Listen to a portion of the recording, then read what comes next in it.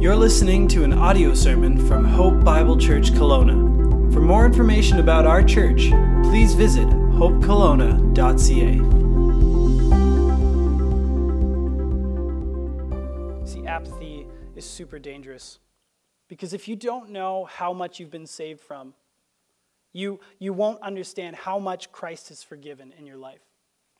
And as the passage is going to show us this morning, as the passage has shown me this week, he who is forgiven little loves little, but he who's been forgiven much will love much. So let's look through this story. Let's see what God's word has for us. Let's see how Jesus interacted with a specific situation and used a story to illustrate it. Verse 36 of chapter 7 of Luke. One of the Pharisees asked him to eat with him being Jesus. One of the Pharisees invited Jesus to eat with him. And Jesus went into the Pharisee's house and he took his place at the table. And behold, a woman of the city, who was a sinner, when she learned that he was reclining at the table in the Pharisee's house, she brought an alabaster flask of ointment. And standing behind him at his feet, weeping, she began to wet his feet with her tears, and wiped them with her hair, the hair of her head, and kissed his feet, and anointed them with ointment. Now, when the Pharisee who had invited Jesus saw this, he said to himself, if this man were a prophet, he would have known who and what sort of woman this is who's touching him, for she is a sinner. And Jesus, answering his thoughts, said to him, Simon, I have something to say to you. And he answered, say it, teacher. A certain moneylender had two debtors. One owed 500 denarii, and the other 50. And when they could not pay, he canceled the debt of both. Now, which of them will love him more? Simon answered, the one, I suppose, for whom he canceled the larger debt. And he said to him, You've judged rightly. Then turning to the woman, he said to Simon, do you see this woman? I entered your house, and you gave me no water for my feet, but she has wet my feet with her own tears and wiped them with her hair. You gave me no kiss, but from the time I came in, she has not ceased to kiss my feet. You didn't anoint my head with oil, but she has anointed my feet with ointment. Therefore, I tell you, her sins, which are many, are forgiven, for she loved much. But he who's forgiven little loves little. And Jesus said to her, your sins are forgiven. And those who were at the table with him began to say among themselves, who is this? Who even forgives sins?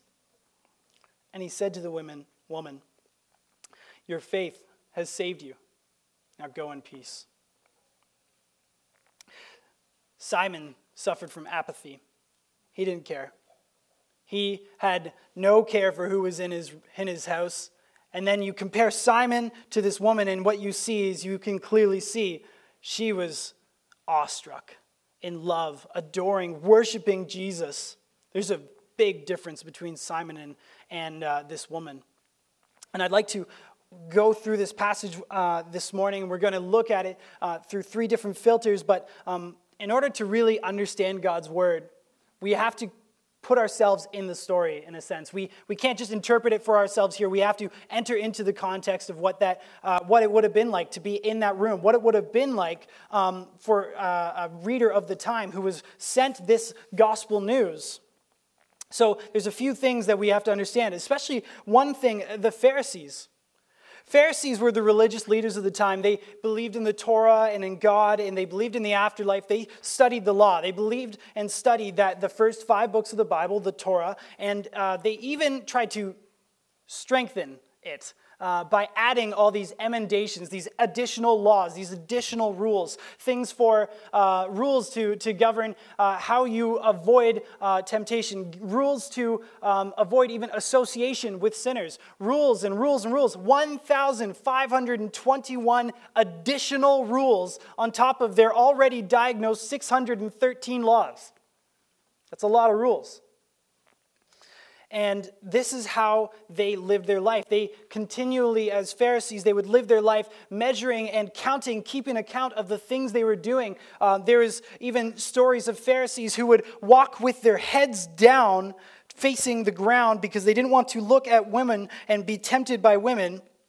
And they would do it to the point where they would walk into buildings and other objects, and they would have a bleeding forehead because they had done this so often. And they would do this not even to the point of really the value. There is value in avoiding temptation. There is value in not pursuing sin, but fleeing immorality. But the Pharisees, for them, it became a point of their faith. They put their faith in their ability to follow the rules.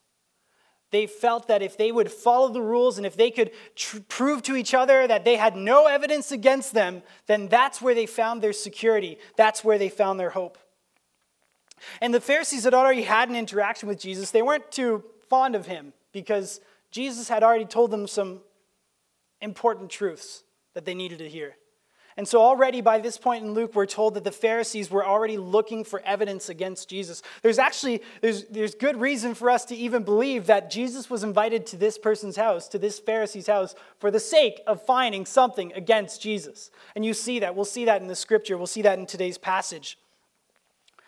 This is what Pharisees were like: judgmental, scrupulous, keeping account of themselves and of others. And it might seem strange if you were to have, if I were to come over for dinner today and somebody just randomly walked in, that would be kind of strange. I don't know, maybe your house is different than mine. But at the time, it was a very normal habit, because what these Pharisees would do is they'd invite a teacher over and they'd have this meal with the teacher, and it would be like almost like a public setting where anyone could come in and listen to the great Pharisee and his conversation with Jesus, and sit there and learn. And so they would do this. There would be a public event. And the way that they actually sat at the table, not sat, they lied down, because they would have this U-shaped table where the servants could come in and serve the food, and then all around the U-shaped table would be bedding, and you would lie down on your bed while you're eating, right? I was told as a kid not to bring my food to my room. There'd be crumbs everywhere, but they would practice lying down, and they would actually lie on their stomach and eat their food and have conversation. What a relaxed way to eat. But they would do this, and then interestingly, when they were done eating their meal, as a sign that they were done, they'd actually kind of lie on their side with their elbow, and that was their sign. I'm done my meal, thank you very much. And so they did this to keep feet away from food, because feet, they didn't have Nikes back then, right? They didn't have Nikes and Jordans and Blundstones and whatever nice shoes people have. They had sandals, and so they would wear these into the city. Some of them wouldn't even have footwear necessarily, and it's not like the streets were very clean, and so feet would interact with all sorts of crap, and they would smell, and they were awful. They were tainted, and so they wouldn't want them near their food because you couldn't smell the food over your feet, and so the feet would be far away. That's why you would lie down in many sense, and that's why this lady would be able to approach Jesus' feet, because they're away from the food. She would be far at the back, and she would have access to his feet. And it's the other thing is this lady, the way that she's described, this woman. You see, we're introduced to people. One of the Pharisees, Simon, that's his name, is eating with Jesus. That's his name. You know who doesn't have a name in this story? The woman. She's simply known for her sin. She's famous. People knew her. She was famous in that city. She was known in that city. But she wasn't known for much more than her sin. I haven't been in Kelowna very long. Just a few months, but already in my few interactions and going downtown, I've seen repeated characters and people, recognizable people. Back in Oshawa, we had a guy, We called him Bunny Man because he would wear bunny ears. He had like a little tiara-like thing that had bunny ears, and he would bring a chess set to all these different coffee shops and be playing chess by himself. And there would be characters, and every city has these types of people. And for this lady, she didn't have a name anymore. She was just known, just like the man back in Oshawa, Bunny Man. This lady would have just been known for her sin. That's all she would have known herself for in many senses. If you're called something enough, eventually you believe it about yourself, right? And she walks in, and yes, it would have been a public setting, but I don't know how welcome she would have been in Simon's home that day. And this woman and the Pharisee are from two totally different experiences.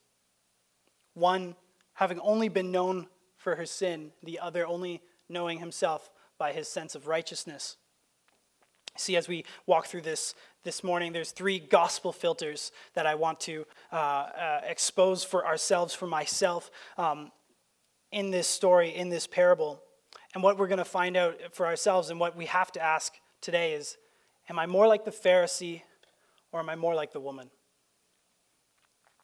We have to protect our hearts, guard our hearts from apathy.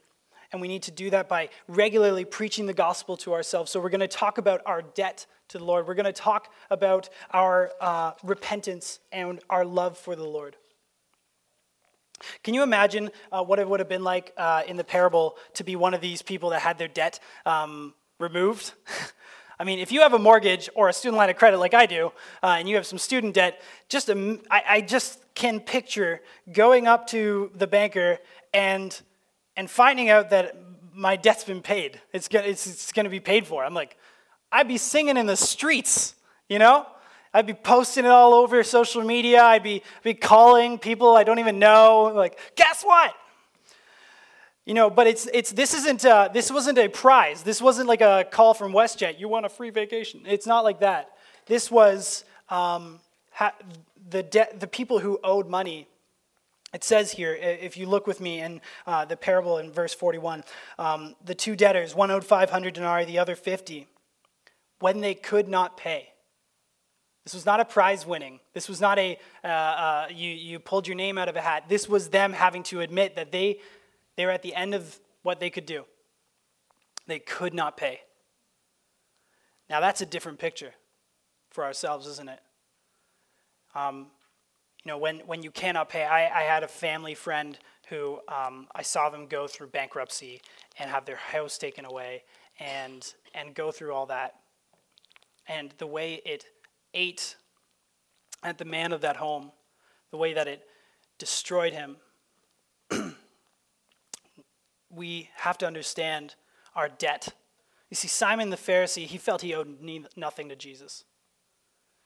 But the woman, she felt she owed everything to him. This is where we are to land. This is where we are to go. We are to figure out and understand how much we really owe the Lord and how much we really can't pay him back. You see, the reason why Simon felt like he owed Jesus nothing is because he compared himself to the woman. He just was continually saying, oh, listen, I'm not like her. He would look at his list of 1,521 rules and go, yeah, you know, I maybe one or two. And he'd look at her and he'd be like, whoa, she is off the charts. He would consider her untouchable, unacceptable, unwelcome, an outcast. And for him, that was comforting. And isn't it for us? At times, right? When we get in trouble as kids, what do? Well, Susie did something way worse than I did, right? Hope there's not a Susie in the room this morning. The reality is we want to point the blame to another sinner, right? Usually the thing that we run to, the most comforting person we want to run to isn't someone who's done the right thing, but someone who's done something way worse than we have. For the Pharisee, for him, that's all he needed. And for us, we need to be careful within the church. We need to be understanding that apathy comes from self-righteousness, this idea that we have it all together. And the reason why we think that is often because we compare ourselves to others. And I'm not preaching this at you. I'm preaching this to myself. Just because we don't have some kind of public taboo vice doesn't mean that we're not a sinner. It doesn't mean that we owe our whole lives to the Lord. When I worked in youth ministry, I would work with different teenagers, and I'd be caring with them and talking to them, and I would deal with all sorts of egos and sass and, we'll call them personalities. And often I would look at them and I'd just smile and think to myself, like, I hope they grow out of this. I just hope they grow up.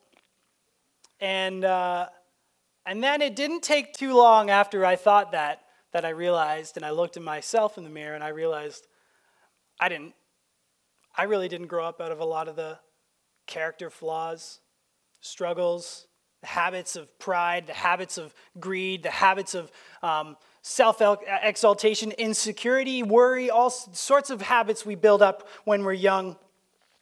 And killing those, that takes a lifetime. Even this morning, someone was sharing with me that this April they're going to have celebrate 60 years of marriage, which is fantastic. 60 years of marriage. And we both kind of smiled at each other and talked about just the things we've learned over the years. And I, in my very first year of marriage, and I shared this with him, I said, I learned very quickly that the Lord designed marriage to refine me. He designed it to help me realize and to be humbled. And to know that 60 years, what that would do in a marriage is one thing, but 60 years with the Lord, how he will refine us and remind us our debt to him and how that will change us. As a church, we need to be careful of this, that we don't compare our righteousness to each other. As I've worked with people on their baptisms, and they say, I've always been in the church, and so I don't know what I would say, because you ask them in your testimony, what was it like before you knew Jesus? And I've had people look at me with a confusing look, like, before I knew Jesus, I knew Jesus at 3. I didn't have any like crazy addictions at 3 and problems. And I go and I look at them and I'm like, has your life changed? Because if you're not experiencing change, having known Jesus, I don't know you really know him. Just last week we had 2 baptisms of girls born in Christian homes and in church, and both of them gave great testimony of change in their life because of knowing Jesus. Because they knew the debt they owed him. Because they didn't compare their righteousness just to others. They compared themselves against the Lord, which is what the woman did. Every day, this lady would have compared herself to all the people around her, every day bearing her sin as her identity. But when she looked at Christ's righteousness, when she realized her debt, she looked at him, and yes, you would think looking at someone perfect would make you feel awful, but not when that person who's perfect is paying your debt. See, we might look at Christ and realize our sin, but we also meet our Savior. It's such good news to not compare ourselves to others, but to look at Christ's righteousness and find our debt, but also find our Savior. The irony is this, that Christ came to make the self-righteous see their guilt. And he came to make the guilty see their hope through his righteousness. So, this morning, our question is this for ourselves. Simon compared his righteousness to the woman's, and the woman compared her righteousness to Christ's. Who do you compare your righteousness to? Who do I compare my righteousness to? The next gospel filter we need to consider for ourselves is our repentance. True repentance. Repentance it's not just a Canadian sorry. You know what a Canadian sorry is, right? Because we Canadians, we say sorry all the time. I mean, we don't hold the door open for the 100 people walking through Tim Hortons. We forget for the last person. We're like, I'm sorry, right? We say sorry all the time, but it's a Canadian sorry. It's more like a, oops, if anything. But even as kids, you get your kids to say sorry. When Parker's in trouble, and it happens, and Parker's in trouble, we'll send him to his room, say, time out, Parker, and until you're ready to say sorry, right, parents? Until you're ready to say sorry, you stay there. And he'll come out, and he says sorry, but like, you know the difference between a real sorry and a not real sorry. Coming in, I'm sorry. You know, just saying it just to try and get away. The reality is this. When Simon looked at Jesus, he looked at him with disdain because Simon did not feel repentant for his sins. He was judging Jesus. He was bringing him in to compare himself to Jesus, to size him up. Look at verse 39. Now when the Pharisee who had invited him saw this, he said to himself, he wouldn't even say it out loud, just kept it to himself. He says this, if the man were a prophet, he would have known what sort of woman and who this is who's touching him, because she's a sinner. Simon's looking at Jesus and saying, I'm not impressed by this Jesus. Because Simon looked at him with disdain. Whereas the woman looked at Jesus with remorse. She looked at him and sensed and understood her guilt. When I was first getting my car license, my license to drive, I got pulled over for speeding. And not the kind of speeding where you're like, oh, it's just a speeding ticket. Like this was one of those really, really stupid fast choices. The kind of speeding where they take your car and your license.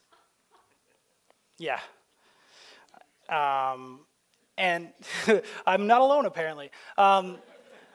No, the reality was I was speeding really fast, and I hadn't had my license for very long. I had friends in the car, two girls and a guy, and I was driving really fast, and I got pulled over, and the cop comes up, and he was not happy, and not even very civil, really. He basically came out to my car yelling, "What are you thinking, you stupid kid?" And give me your license and registration. Do you have any idea how fast you were going? I was mildly terrified. So I give him my license and registration, and immediately in my head, I thought, man, this stinks. The police officers were, mad at me, all this type of stuff. And then I thought, my father. Oh, I'm going to be in so much trouble. And I realized, I'm like, my dad is just going to be so disappointed in me. And so what I did was I called my dad. I'm sitting there waiting for the police officer, running all my numbers, and I called my dad. It's like 3 a.m. Call Dad. Dad picks up the phone. What? Hey, I don't know what's going to happen. I've been pulled over for driving way too fast. There's a good chance that I'm going to get my license taken away and my car taken away. I've got these people in my car. I'm sorry. And he just goes, "What were you thinking? Like why? What? There's people in your car." And he stops. Phone's silent. It's like, tell me when it's over. Oh, my heart sunk into my stomach. I was terrified. And so then the police officer comes back and he looks at my face and he's like, "Son, it's going to be okay." He looks at me and he could tell I must have been white as a ghost. I had so much fear in me. I don't want to admit I was crying, but I was crying. Okay? I was so scared. Not of the police officer, all right? I just knew how much I had disappointed my father. I knew what I had done and just how upset he was going to be with me. So the police officer gives me all this stuff, and he's like, going at this speed, it costs this much, and all this kind of stuff. And I'm just like, I can't even think about what he's saying. I'm just sitting there like nodding my head, yes, sir, yes, sir. Get my stuff. I put it in the car, take these people home, drive home. I didn't get my car impounded.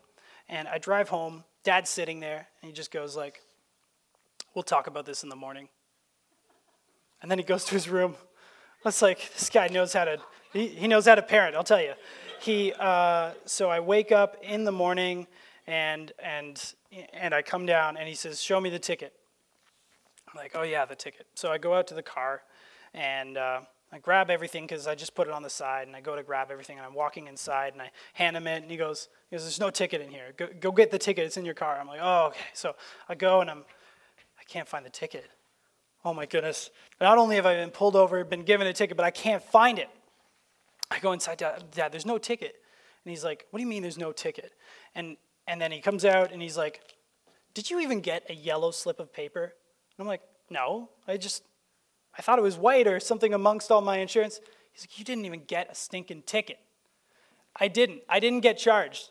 I think my theory is this: the police officer saw what kind of trouble I was going to get in at home, and he knew the courts couldn't have anything on that. No, the reality is that I was sorry, but I wasn't sorry for being caught. I was really sorry about what I had done to my father, how I had disappointed him. You know, I look up to my dad so much, and just to know that I was going to have to go home and tell him shook me. And this is the point of repentance. Repentance isn't about being sorry you're caught. It's about the person whom you love that you have hurt. See, she was weeping because she was a sinner. Yes, she was guilty, but she was weeping because she was meeting Jesus, forgiver of sinners, friend of sinners. She was meeting Jesus who loved her and saw her beyond her sin. You see, what matters is the object of our repentance. In the book Finally Free, a book about purity that's designed for men, and it speaks to two men. There's a story about two men, both weeping at the feet of their wives, apologizing for having been caught again watching pornography. Both men crying before their wives, please forgive me. And the author says one of them would be truly repentant, and the other was not. The one who was truly repentant was sorry for the sin he had committed against the Lord and committed against his wife. He hated his sin, and he fought that battle against pornography, and his marriage stayed together. But the other, he was really just sorry he had hurt a few people, but he was mostly sorry he got caught. And he continued to succumb and give in to temptation, and eventually it was clear to him and his wife that he was choosing pornography over her, and they got divorced. One was truly repentant and one was not. You see, our reaction to guilt can look the exact same, but the object of our remorse can be totally different. See, Simon lived in worry of being caught, of having to face the consequences and having the judgment of other Pharisees and the people of the city. He was worried. He would have been worried as a Pharisee to be labeled like the woman was. But the woman, she came in, and yes, she felt guilty, but she embraced the love of the Lord because she knew that she had been forgiven by him as well. You see, our repentance is a 180 turn from our sin, but it's not just a turn away from something, it's a turn towards someone. You know, I ask you to search your heart this morning as the Lord has told me I need to search mine. In the areas of my life where I am convicted, am I worried about being caught, or am I remorseful for the pain I've brought upon my Savior, who loves me, who's designed a life for me where I would choose him over sin?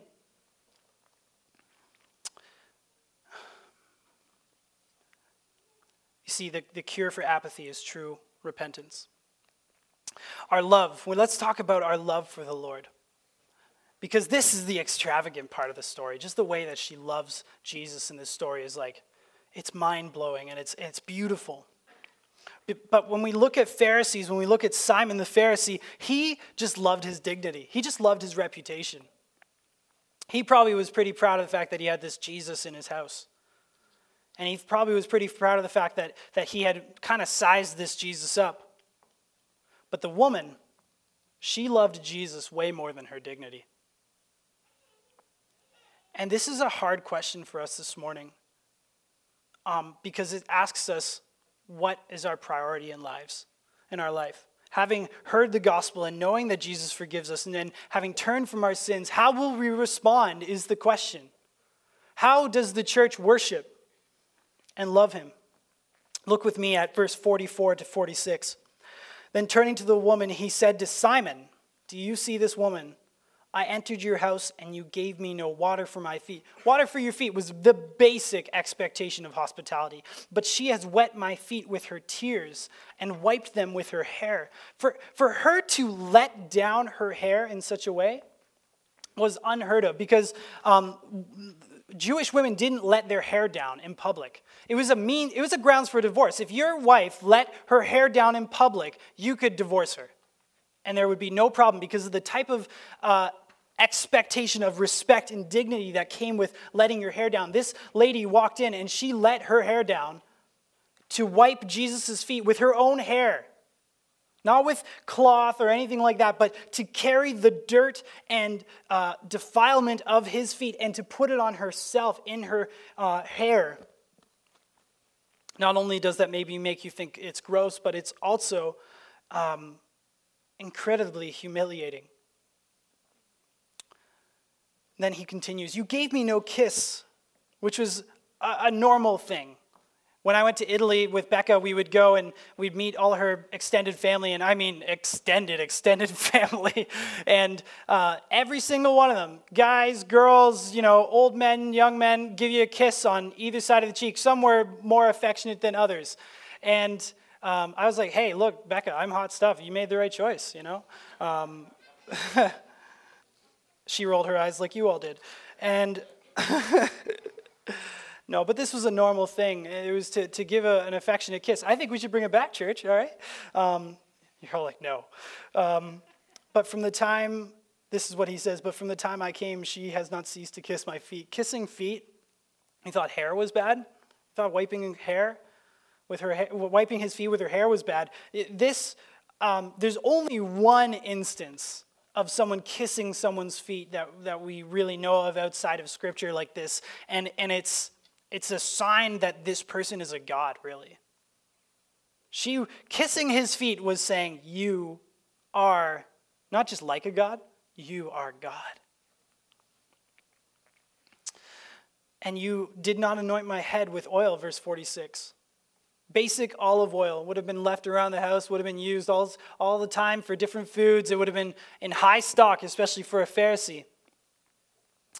But she anointed my feet with ointment. This word ointment is also transferable. You can use the word perfume. It was purposely used for the sake of making things smell better. And this jar that was used, it's called an alabaster jar. It's not alabaster because of the material used, but because of where it was designed. There was a specific place in Egypt where you would get these made for the sake of holding perfume. And the way they were designed was so that when a woman would enter the room, she would always wear this alabaster jar around her neck, and it would be like, oh, a woman's here. That's great. The place smells better, right? She would walk in the room because they didn't have essential oils all the time there, and you couldn't just get it from your neighbor. You had to go and you had to purchase a certain perfume, and she would have this perfume around her neck. And when she walked in the room, they'd be like, oh, a woman is here. But it was designed to let the scent out, but it was not designed with like a cork or a lid or twist cap or anything like that. In order for you to have used the perfume and poured it on someone, you would have to smash the bottle. I didn't want to break the keyboard. But you would have to smash the bottle. You'd have to break it and crack it open. You could not use that perfume anymore. You'd have to replace the bottle, replace the perfume. What would have been that woman's entrance and welcome into so many places would have been spent in that moment. And she spent it all on him, on Jesus. And so Jesus says to her, therefore I tell you, her sins, which are many, are forgiven, for she loved much, but he who is forgiven loves little. As we sit here and we compare the Pharisee to the sinful woman, we can clearly see that her love for him was, she loved Jesus more than her dignity. And for Simon, he was letting his reputation become an idol in his life.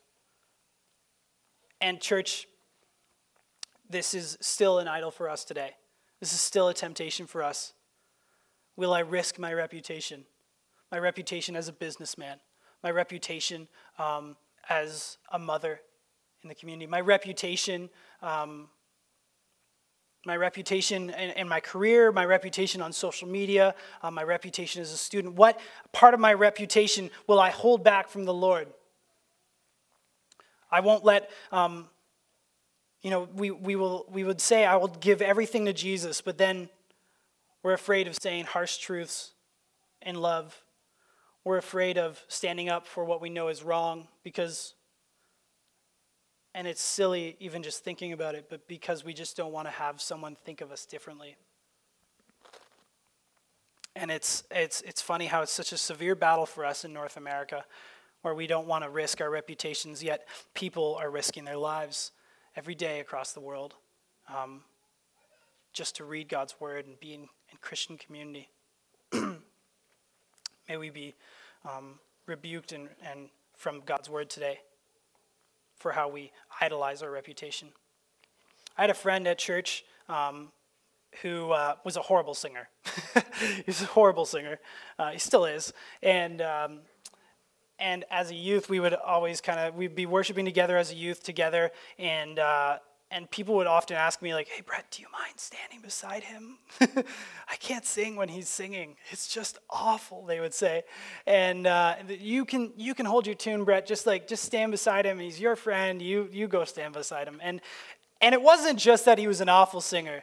He was an awful loud singer. Like, he sang at the top of his lungs, like, overpowering the microphone even. This guy does not need a mic. He was well heard. And he didn't, it was so mature for his age, but he didn't care what people thought of his voice. He didn't care what the youth sneering and giggling and making jokes, and he didn't care that he could tell that people were purposely putting me beside him, and he just wanted to worship.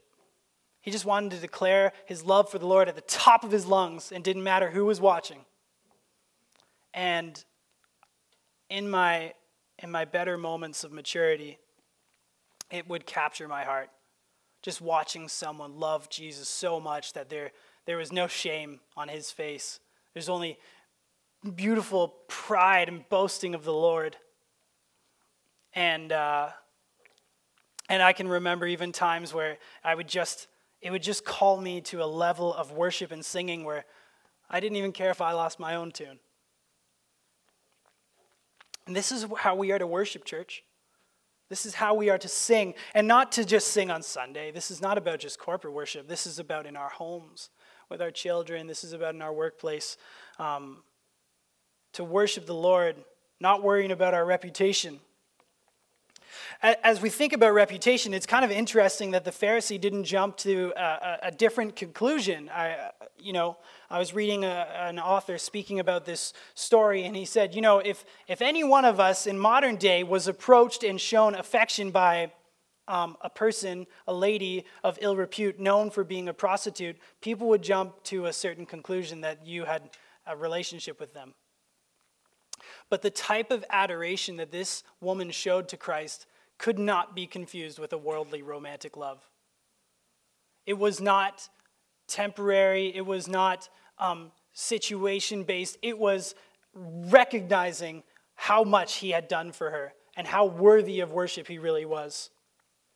And I imagine for Christ, this was not a moment of shame for him. I mean, if somebody even just gives me a compliment, I'm always like, yeah, thanks, that was my mom taught me. I don't take compliments very well, and we struggle with this because we know how sinful and how messed up we are, and so if somebody tells us something good about ourselves, sometimes we're like, it's hard to even believe it, right? But for Christ, this was like home. You see, for Christ, he had been in the presence of the Father and the Holy Spirit in heaven, being adored and worshipped and praised gloriously for all time, and then humbly chooses to come to this earth. And what does he become? Poor, the illegitimate child of Mary and Joseph, just a carpenter's boy. Nazareth, not a place to be known for. I wonder if in this moment that Jesus was just filled with the joy of knowing that his creation loved him. This creation, this woman who was made in his image, who he loved so much, who his heart broke for the sins she's committed and the ways she's been hurt. And in this moment, he just took great joy receiving the worship that he knows he so rightly deserves and that she was so greatly designed for. You know, the song, "You and I were made for worship." You and I were designed and called to love the Lord. Let's do that at the top of our lungs together. She wiped his feet with her hair. She kissed his feet. She anointed him with oil. And Simon sat there just watching and judging. She was leading the room in worship that morning, or that time. I don't know if it was morning, but she was leading the room in worship in that way. The whole room would have been filled with this sweet scent of this perfume, and all eyes would have been fixed on Jesus. I ask ourselves this morning, I ask myself, what kind of worshiper am I? What kind of scent do I offer the Lord? Corporately amongst each other, as we encourage and spur each other on to love and good works and worshiping the Lord, yes, but also just in the city, in the day-to-day, with discipling my wife and my kids. Do I make Jesus big and me small, or the opposite? So let it not be said of us as a church that we ever held back our worship. Let's raise our voices high. Let's sing his praises. Let's not be ashamed of people looking around. And if you think somebody beside you is holding back, tell them to give it. Tell them to worship the Lord freely. This is a place where his name will be praised. And when we gather together, we are to encourage each other, to enable each other, and to spur each other on. Let it not be said that pride got in the way. You see, Simon guarded his reputation from Christ, but the woman dedicated her reputation to Christ. We must, church, we must fight apathy. We must be cautious of it, be careful, watchful of our hearts, watchful of our practices, watchful of what we consider about our relationship with the Lord, because if we don't know of our debt, we will not know of the forgiveness we've received. And if we do not know of the forgiveness we've received, those who have been forgiven little love little. But church, as we look at our account knowing that we owe everything to Jesus, we will be truly repentant. Just going to call the band up now as we dedicate a moment to praising the Lord, to thanking him, to raising our voices high. And with this passage having been saying what it's saying, convicting and calling us, asking us, will I worship or will I worship the Lord with all of my life, or will I hold back? Will I worry about my reputation in this room and in the places I go, or will I dedicate my reputation to the Lord? Remember that God is with you, and that just as Jesus looked at this lady so confidently and said, "Your sins are forgiven," he looks at you today with the same loving eyes. Let us pray. Lord, you are so worthy of worship. And my heart aches with what I owe you that you paid. Lord, lead me into true repentance. May my eyes be fixed on you as I flee from sin. Help us to flee from sin, O Lord, to really repent and not have a false sorry. Help us to love you extravagantly, not holding back. Help us to put your name high in everywhere we go. Lead us even now in worship, Lord, that people might smell a sweet perfume, a sweet scent of how wonderful you truly are in this place. In your name we pray. Amen.